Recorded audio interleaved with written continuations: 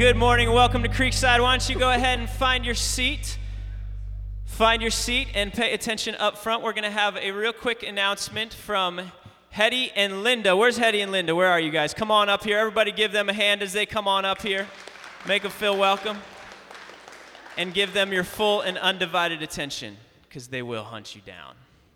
Good morning. We want to talk about Cleo. Maybe you've seen it in the bulletin and didn't know what it was. It's Christian Ladies Encouraging Others, and that's Cleo. We would like to let all of you women know that you matter to us. You matter to Creekside, you matter to us, and most importantly, you matter to God.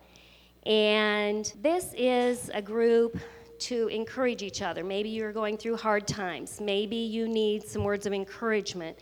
Maybe you need to be reminded of God's love and reminded of the things that He can actually do for you. And that's what this group is about. We meet on Saturdays, usually the last Saturday of the month. Sometimes it's the third Saturday of the month at 10 o'clock in the morning from 10 to 12. And we know that everyone has a busy schedule, so if you can't make it on Saturday mornings, we want you to know that you are still invited to be part of Cleo. We have a Facebook page. It's Cleo Creekside. So ask to join Cleo Creekside on the Facebook page. And in that, there's separate little groups you can ask to join. There's one for events. There's one for discussions where we want to talk about the Lord, where you can put words of encouragement, where you can put maybe a Bible verse or something you've heard that would encourage the other women of the church. And remind them that God's in control, He cares about you, He knows what's going on in your life. And there's a prayer request. You can go into detail in this if you like, or you can request someone contact you, and maybe someone else in the group will contact you and pray with you, and you can share this with them. Sometimes you may have a need in the middle of the night, and you're very afraid, you're very discouraged, you need some encouragement. Go on this Facebook prayer request area.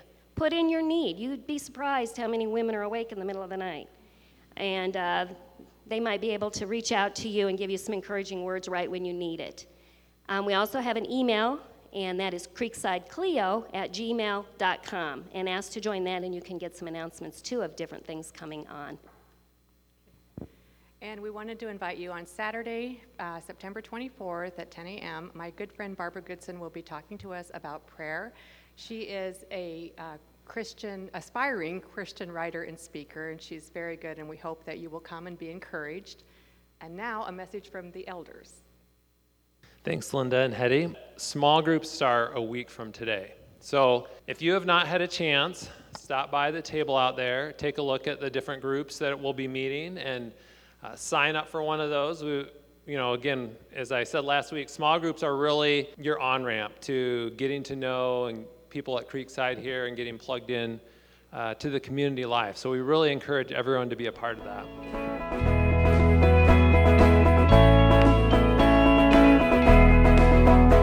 God, I pray that as we hear from your word, God, we would be moved to thrive. We know that just like you inspired Scripture and you raised Jesus from the dead, the very same power that raised Jesus from the dead lives in us.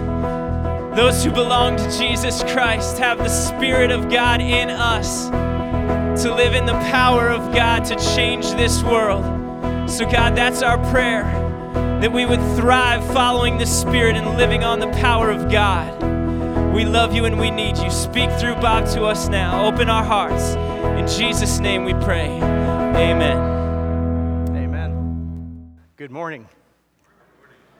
A few of you had coffee. Good morning. Thanks, Nick, for learning that song for me. He asked if I had any song that I wanted for this morning, and I asked him if he could do Thrive, because I like that song, because a lot of times we need comfort, we need encouragement, we need healing, but really the Christian life is about thriving. Jesus came, he said that we would have life and that we would have it abundantly. So this morning, we're starting our series. Nick kind of introduced it last week, Running the Race. And I like that analogy. It's not one that we just came up with on our own. The scriptures talk quite a bit. The New Testament talks quite a bit about athletics, sports, contests as a metaphor for our Christian life. And so here's one. Hebrews 12, verse 1 says, "Let us run with endurance the race that God has set before us." So God has set before every single one of us a race. And that race is from the time you're born again to the time you go to heaven. And so it's got to start, it's got to finish. I hope that all of you have started on that race and know Jesus as your Savior. If not, all these things that we're going to talk about are good things, but you need to get first things first. Jesus came into this world to save you from the punishment of your sins by his death on the cross, so that God, by his grace and through your faith, can save you. And you just need to trust in that. You just need to accept that by faith in the Lord Jesus. And then you'll start this race. And it's kind of a little bit of an endurance race.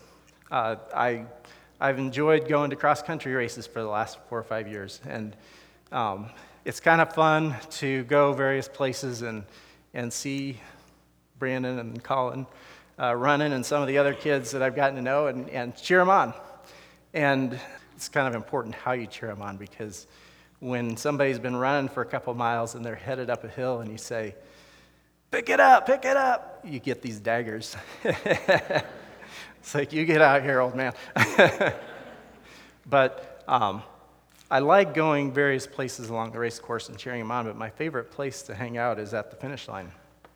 And you can learn a lot at the finish line.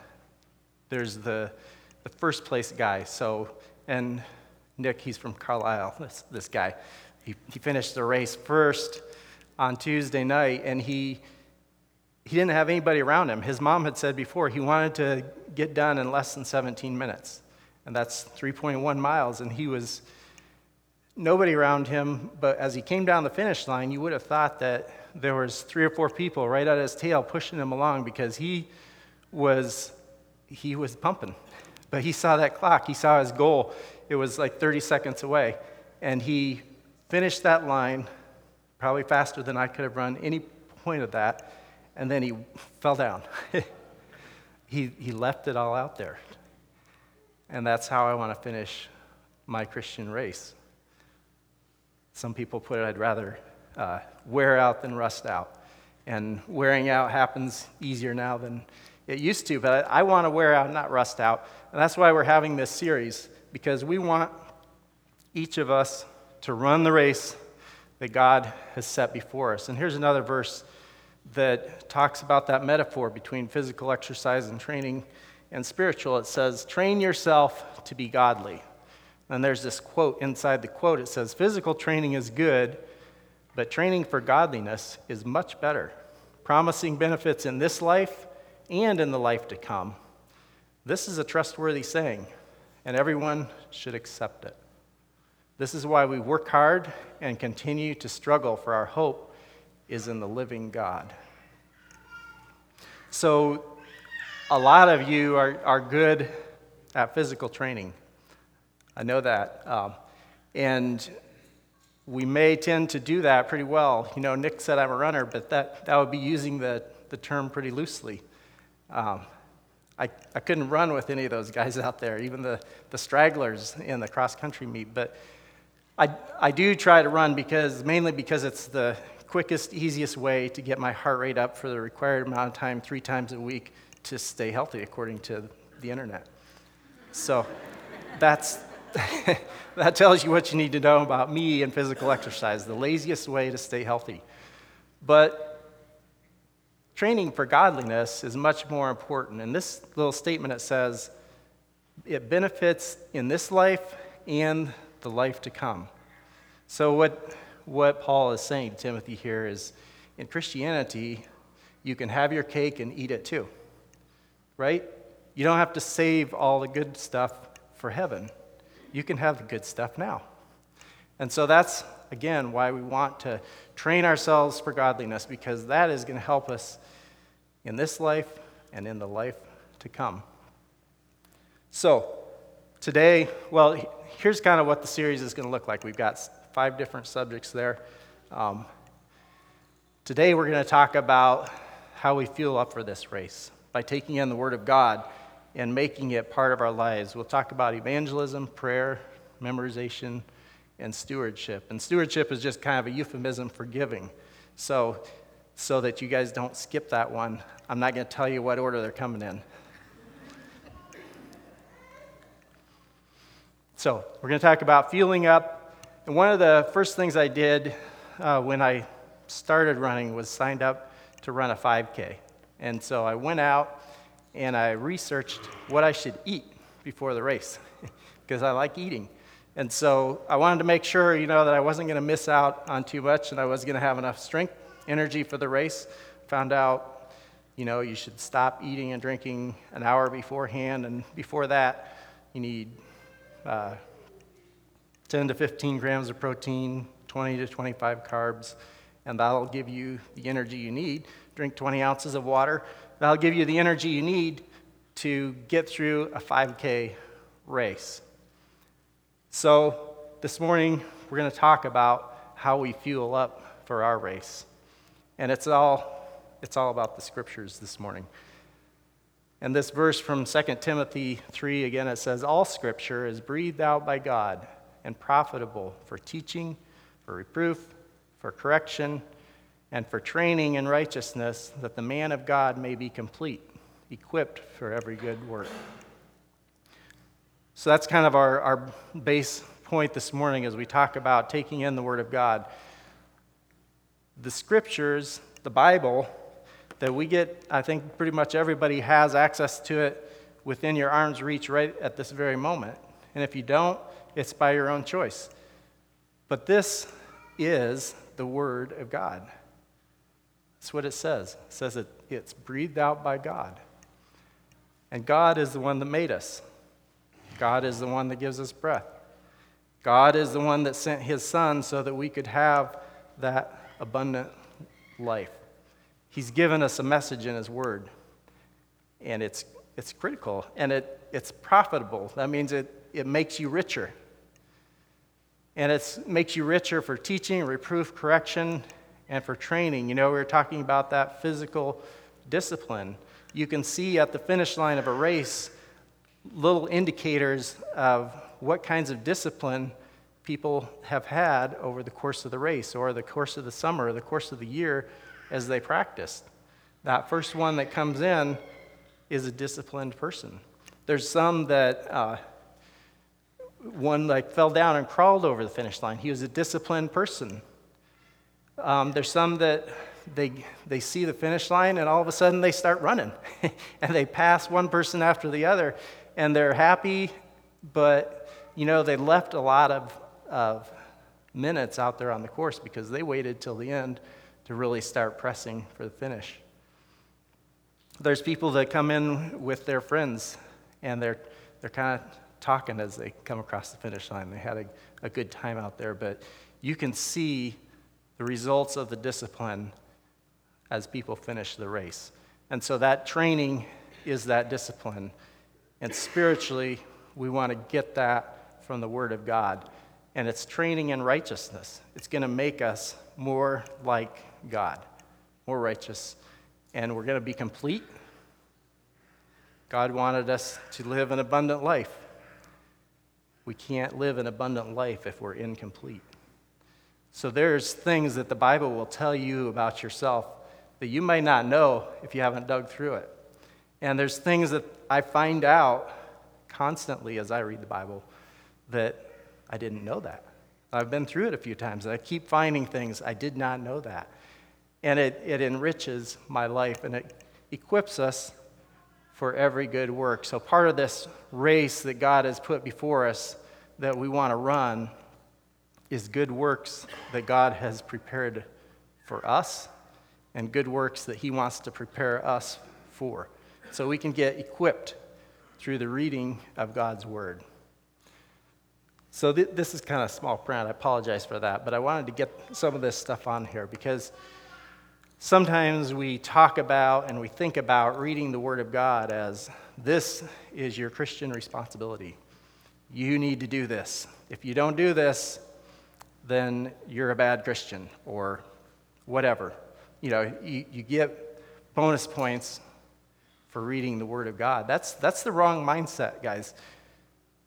I want you to look at this. This is, if you ever get a chance to read Psalm 119 and spend a little time on it, there are 176 verses in it, I think. And almost every single one of them talks about the Word of God in one phrase or another, one description of it or another. Every single one of them. Can you imagine a poem 176 verses long, and every single verse talks about the Word of God? Well, what did David write this for? Let's read these. He says, "The law of the Lord is perfect, reviving the soul. The testimony of the Lord is sure, making wise the simple. The precepts of the Lord are right, rejoicing the heart. The commandment of the Lord is pure, enlightening the eyes. The fear of the Lord is clean, enduring forever. The rules of the Lord are true and righteous altogether. More to be desired are they than gold, even much fine gold, sweeter also than honeycomb, than the honey and drippings out of the honeycomb. Moreover, by them is your servant warned, and in keeping them, there's great reward." So look at these things that come as a result of the Word of God. And I want you to take a look at the things I've highlighted. There's 8 of them. And just kind of in your mind's eye, or your mind's silently, go through these words. Look at them a minute. And I want you to think about, do I really want any of that stuff in my life? And we're going to get a little bit participative here. It's nothing too threatening, though, but I want you to raise your hands if there's anything on that list that you would like in your life out of those 8. A few people would like some of that in your life. How many would like 2 of those things? 3? 4? When you're maxed out, you can put your hand down. 5? 6? 7? 8? 9? 10? You guys weren't listening. There's only 8 of them up there. Yeah, we want these things in our life, though. You were listening, and you were paying attention, and you do want those things in your life. And you're going to get them from the Word of God. And that's why I was pretty happy to be able to talk this morning about the Word of God, because it's good news. And it's something that really has enriched my life. And I will say there are mornings where I kind of treat it like something that I checked off the list. But in all honesty, it's been a long time since I looked at reading the Word of God as a chore. Because the more you pull out of it, the more you want to dig. You know, and Proverbs talks about seeking wisdom, and he says, you know, if you seek after me as you would for gold and silver and precious stones, you'll find me. And so if you think of that analogy of a miner going after precious things like gold, silver, gems, there's a lot of times where they'll come home empty-handed, and they just dug through and didn't find something. But when they hit a vein of silver or a nugget of gold, or they find a gem, that's what we're after. So when you read the Word of God, there might be times where you just didn't catch what went past you. But keep digging, keep digging. It's not something that, 3 strikes and you're out. Keep going. There was a boy, I heard a story of a boy one time that was complaining to his mom. He said, I just don't remember anything I read when I read the Bible. And she was trying to help him with overcoming that kind of mindset to say, I don't want to read the Bible anymore because I don't remember it. And she gave him a sieve. And she said, go get me some water from the stream out of this sieve. And the sieve was kind of dirty, but the boy's like, if you know what a sieve is, it's full of holes. It doesn't carry water. She said, just do it. So he went out, and he got down by the stream, and he tried to scoop up water. And as expected, nothing stayed. So he came running back to his mom, and he said, it didn't work. I told you it wouldn't work. She said, well, look at that sieve. Is it any different than when you went out and tried to get the water? It's like, well, it's clean. She said, the Word of God will clean you. Keep reading it. And I thought that was a good illustration, a good encouragement, because sometimes it does get hard to keep digging and to keep that discipline up in your life, because sometimes you feel like you come up empty. So this morning we're going to spend a little time talking about how you can approach this, because I think if this room is typical, that probably a lot of us struggle with reading the Word of God and making that a habit in your life and getting all of those things we read about in those verses from Psalm 119 into our life and getting the treasures out of the Word of God. So we're just going to get very practical here a little bit. And I was kind of proud of myself. I came up with like 5 P's for reading the Word of God. But this is kind of a process, and it goes from left to right. And first of all, I really think if you're going to get this into your life, you're going to have to prioritize. You're going to have to prioritize, and you're going to have to think about what all is going on in my life, because every single one of you spends 24 hours a day living. There's no more hours in the day than that.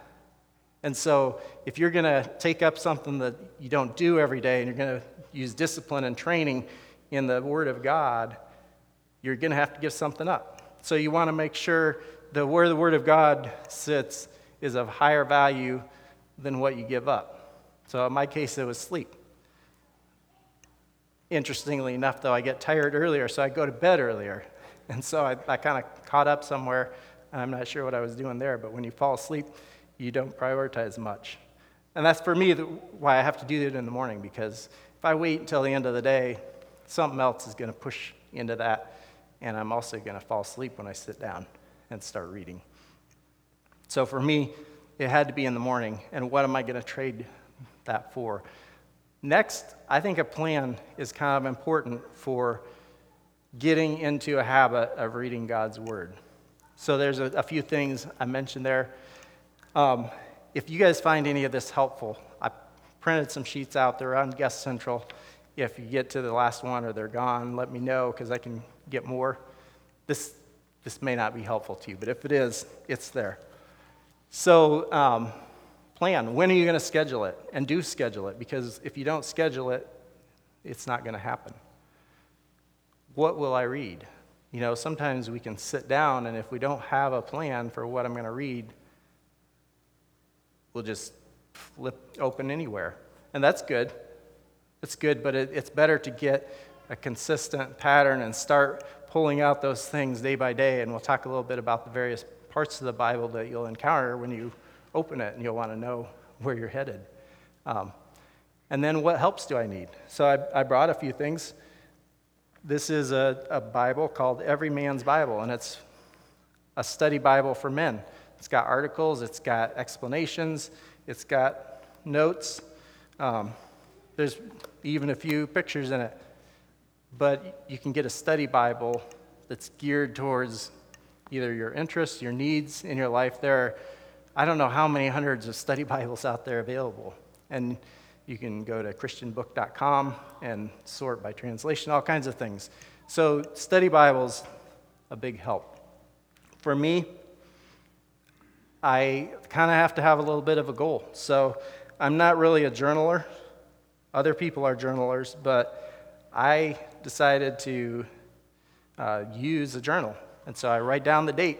And you can see I don't put a whole lot under each date, but I set myself a goal to find something every day that I can write down. Sometimes I forget it, so there's some dates missing.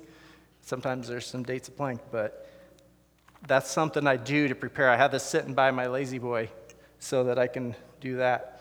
You might need a dictionary, because some words in the Bible are not really used in the everyday language. Or you might want to do a deeper study on some words that you find. So this is just an example. So if you need help with that, find somebody that reads their Bible and get some ideas from them, and then plan from there. So prepare.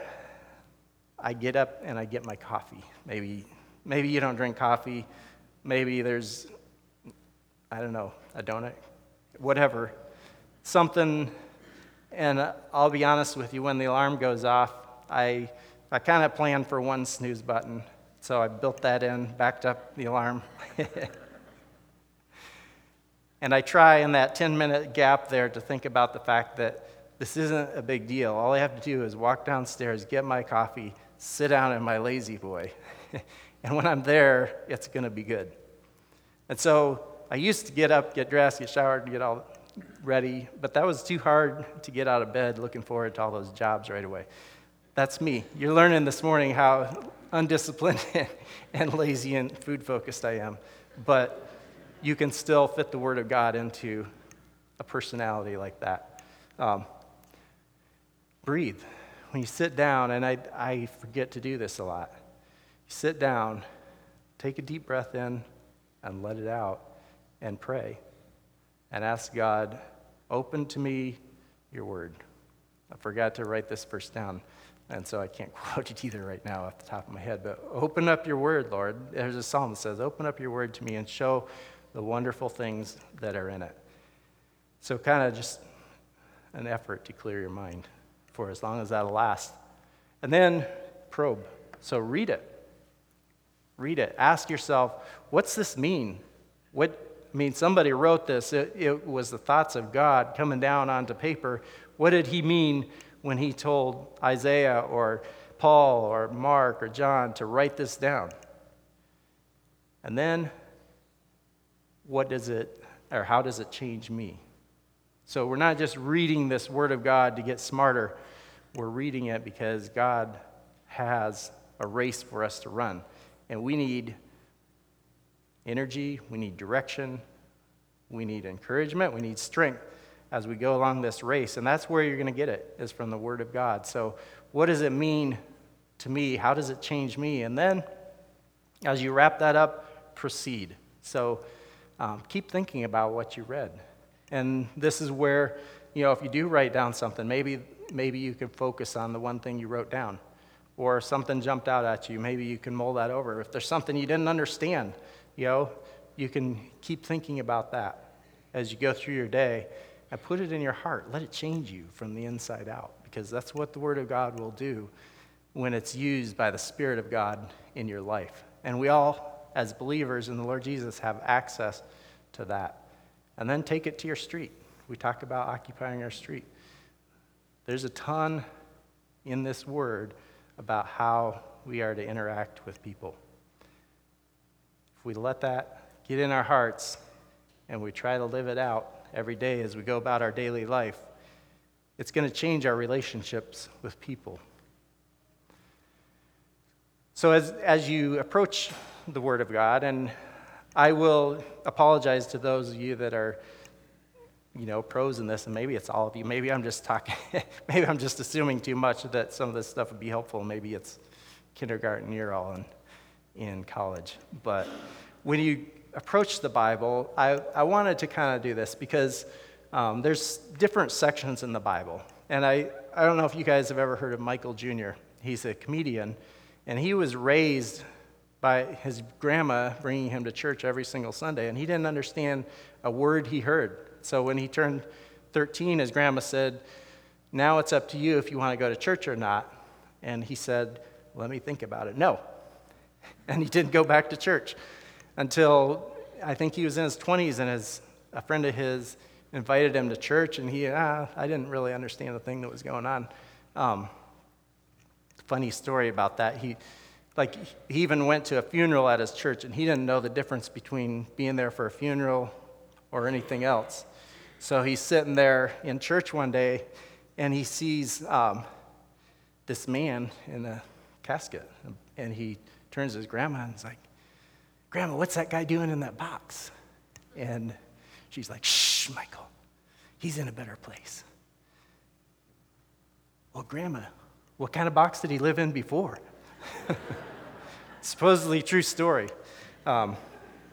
But that's how much he entered into what was going on at church until he was 13. And that's how much the Word of God had entered into him. Then he went with his friend. All of a sudden, he understood what the preacher was talking about. Different church, different preacher, but he understood it. And the preacher called them forward if they wanted to put their faith in Jesus. And he wanted to go, but he said, I'm a little bit of a skeptic, and I wanted to read the literature. So he brought a Bible home with him, and he determined that he was going to read through the Bible before he would make a commitment to Christ. Well, he started in Matthew, and he read about the birth of Jesus, his ministry, his rejection, his crucifixion, his resurrection. He goes on to Mark. He's like, Jesus got born again? He did these things again? He died again? What's up with this? So he didn't understand that there's 4 different versions of the life of Jesus in the Bible. So maybe that's something that would catch you by surprise too when you start to read the Word of God and you jump in. So there's an Old Testament, there's a New Testament. There's a 400-year gap in between the times when the last part of the Old Testament was written and when Jesus was born. And they break down into these sections. The Old Testament, there's the law, and that's the things that really pertain to the Jewish religion and the ordinances they went through, the way that they could be righteous with God by the things that they did, the way they could earn life, and that is summarized in the law. There are books of poetry there. Psalms, Proverbs, Ecclesiastes, Song of Solomon. There's books in there that are poetry. So if you read those books, you might find some things that are poetic, but they're metaphors. It's still the Word of God. But one example of where we can get mixed up if we're not paying attention to what section we're in, I should have looked this up because this is history, and it's been a long time since I read this history. But there was a time where Christians used the Psalms that said God had set the earth on a foundation to argue with, I believe it was Galileo, who said the earth is spinning and it's going around the sun. And so they said, no, the Bible says it's on a foundation. God set it on a foundation. So you're wrong. Well, as more and more evidence came out, we learned that Galileo was right. Why the argument? It's because they took this metaphor that was talking about God establishing day and night, seasons, everything that we can count on, predictability, consistency, and God's power in upholding creation and that consistency. And they took the metaphor for that and they made it into the actual truth. And so we got to be careful not to take things that are in some of the other parts and say those are metaphors, but we also need to be paying attention when we're reading poetry. The prophets did 2 things. They brought the Word of God to people to impact their current life. They also foretold the future. And there's history. And another thing that throws people off sometimes is they'll read history, and the Bible is full of stories, and some of them are pretty gruesome.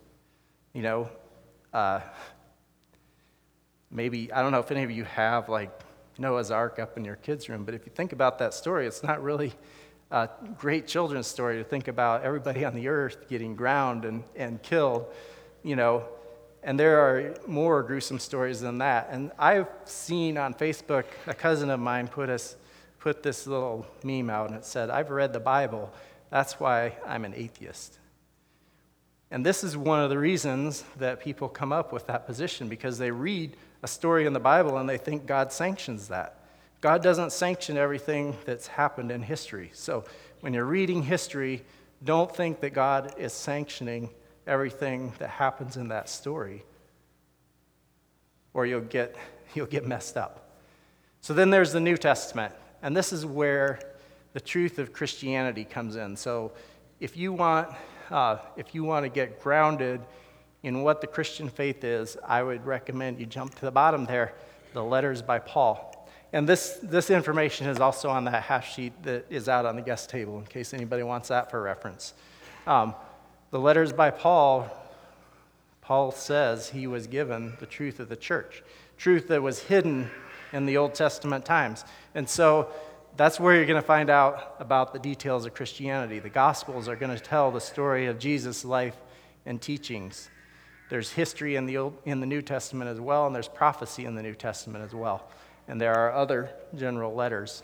So keep in mind where you're at when you open it up. And this is one reason why I recommend having a plan for when you're going to read what. Ideally, you're reading the whole Bible at some point, but understand where you're at when you're reading it. Okay, so we're going to do a little case story, and this is a story of a true story from 2 Kings. So I don't know if you guys remember where 2 Kings was, but a little pop quiz. History, yeah. History and Old Testament history, okay? And you can read this story for yourself in chapters 22 and 23 of 2 Kings. So this is before Jesus, before the gospel, before Jesus died on the cross to save us from our sins, and before anybody knew that that was going to happen. And it's a historical story. So this king, I apologize for the cartoons. I know this isn't Sunday school, but those were the best clip art that told the story for me. So he became king when he was 8 years old. And he was, a good practicing Jew. If he was in our time, he'd go to church. He'd have a fish bumper sticker on his car. He worshiped God. He probably would even raise his hands when we sang in the morning. He loved the Lord. So one day, he told the priests in the temple, he said, go open the treasure box that has that money for the building fund, because we're going to clean up the temple and we're going to remodel it.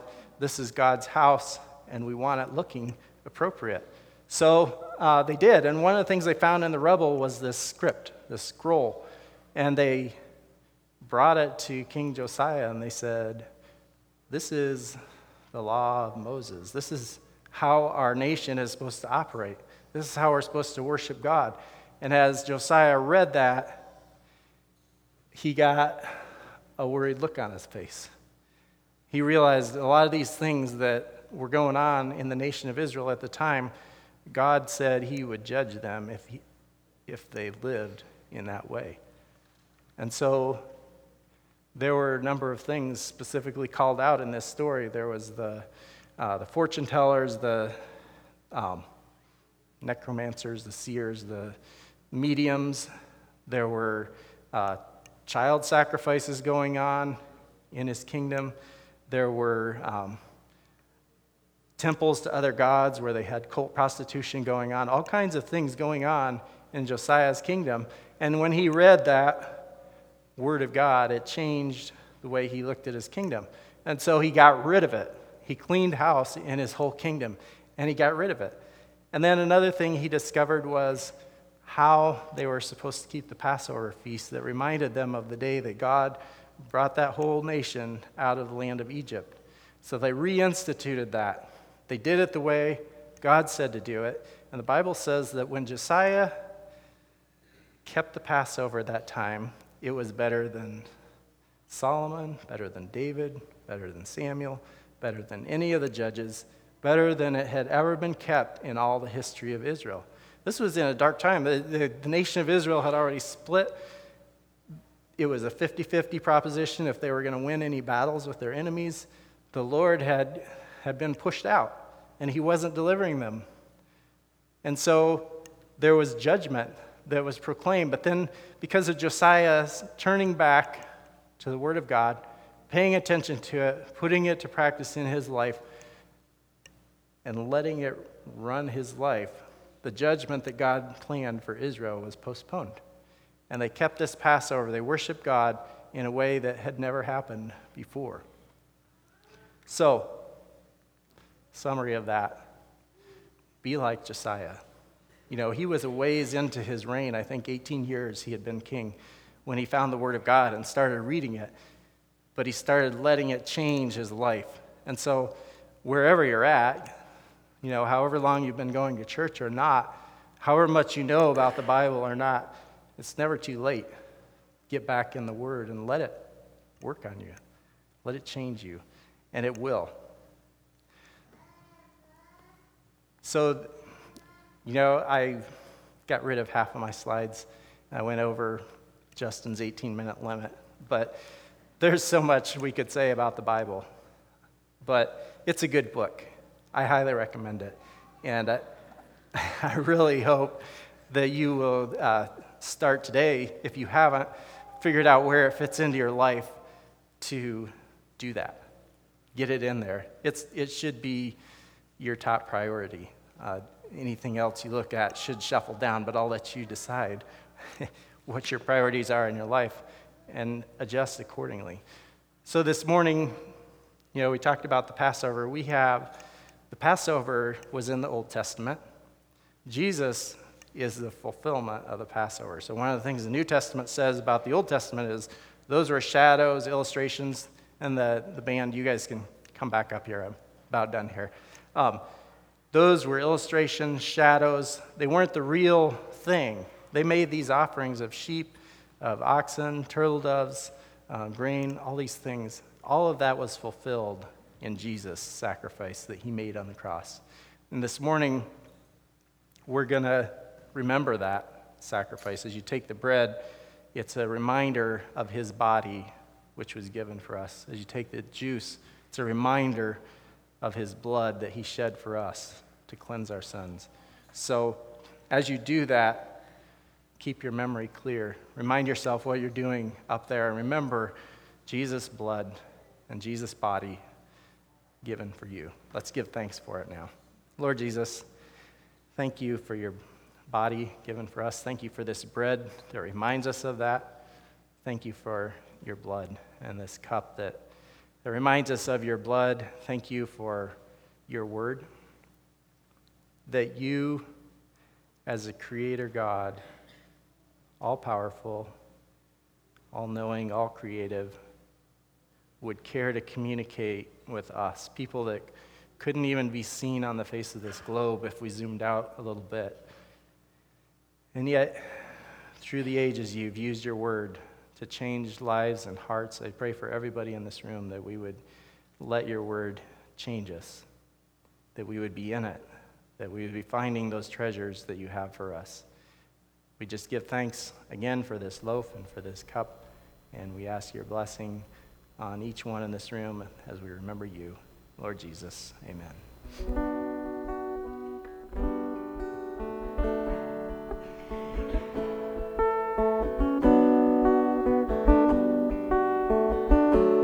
We started out with this verse, let us run with endurance the race that is set before us. There's more to that verse. And my favorite finish line to think about, I didn't see it myself. I've read little hints of it.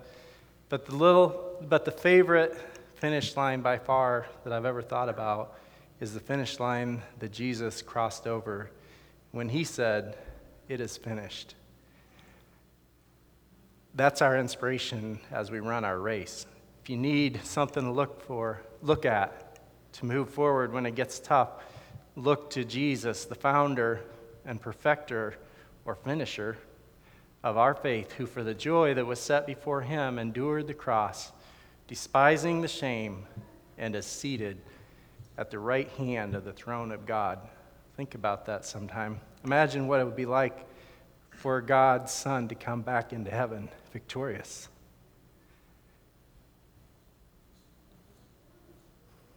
It's inspiring. One day we're gonna cross that finish line, and we want to hear, "Well done, good and faithful servant." Look to Jesus this week. There is your inspiration. There's your rope to pull you forward or push you forward, whatever you need.